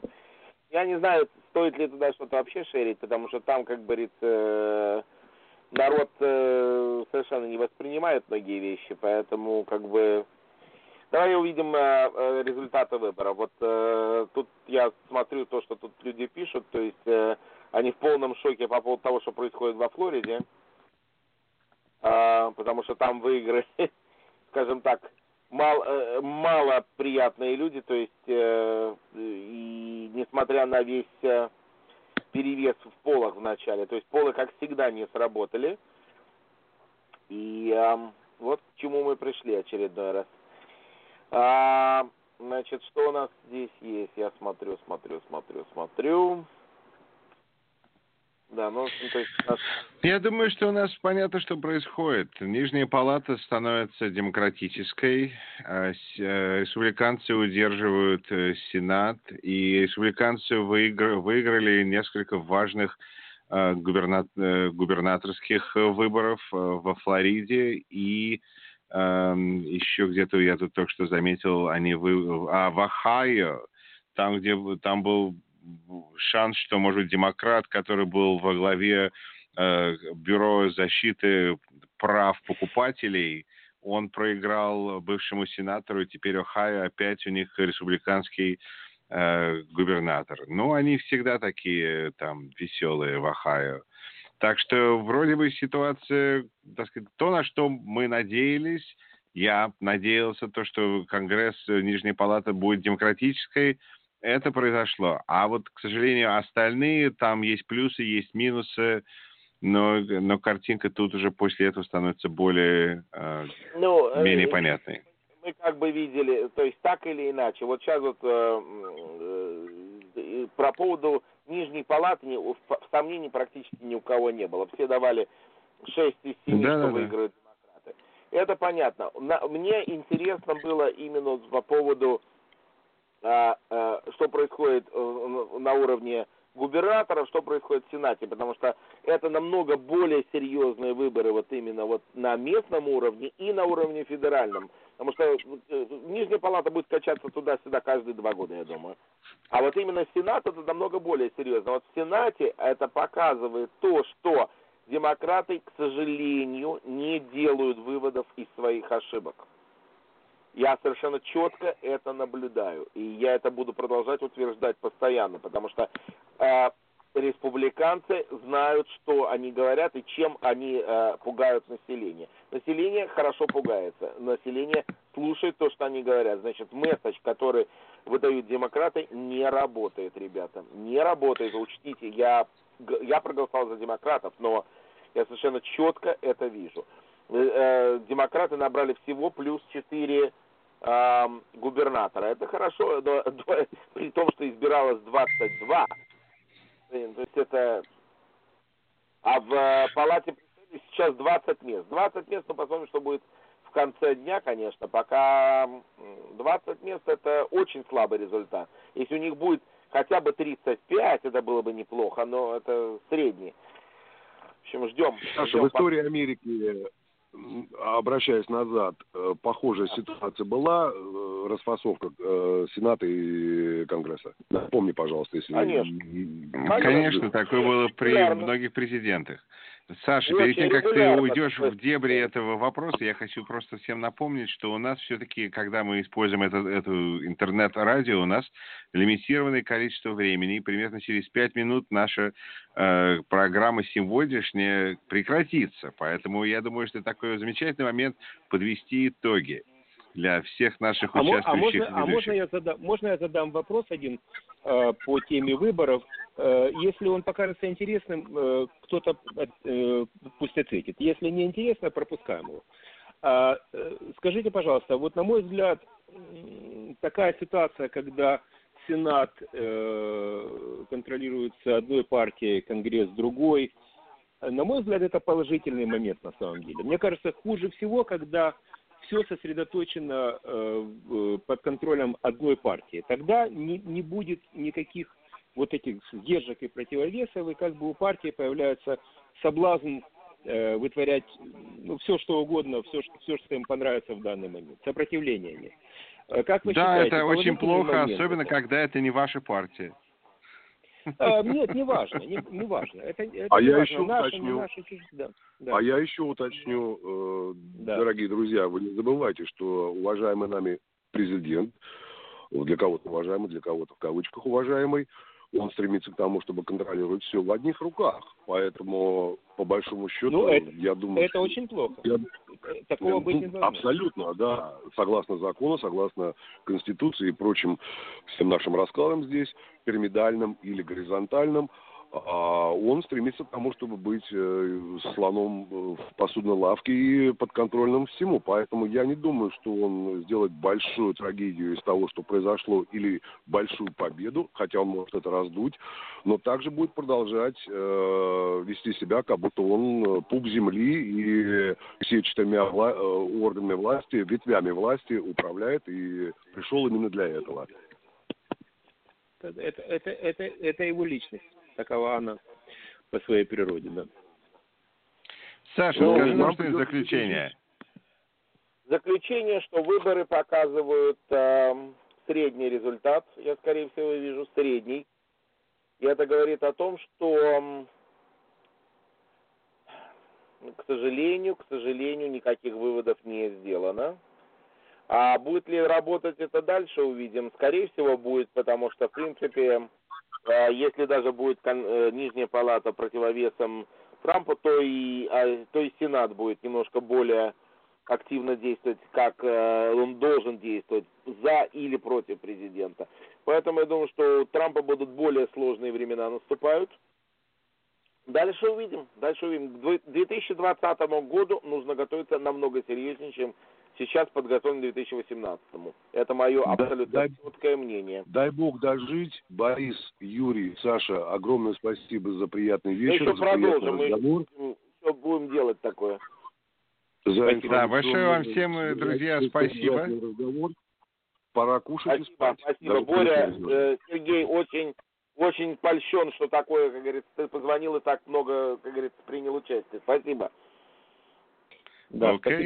Я напомню слушателям, что вы слушаете Рашкин и Флинт из Америки с любовью, выборы в Америке, Election Night Special.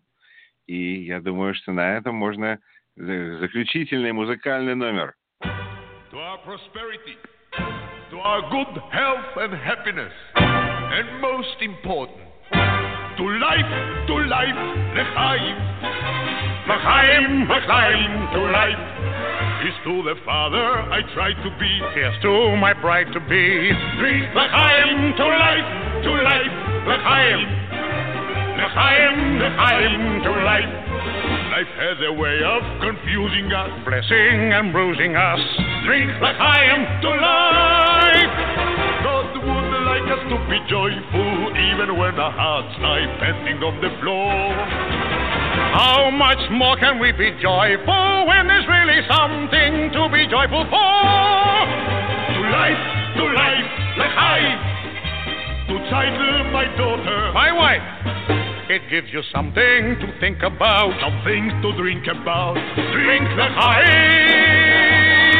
To life, Rip Vodka. Yes, please, old wolf. Drinks for everybody. What's the occasion? I'm taking myself a bride. Who's it to be? Keep yourself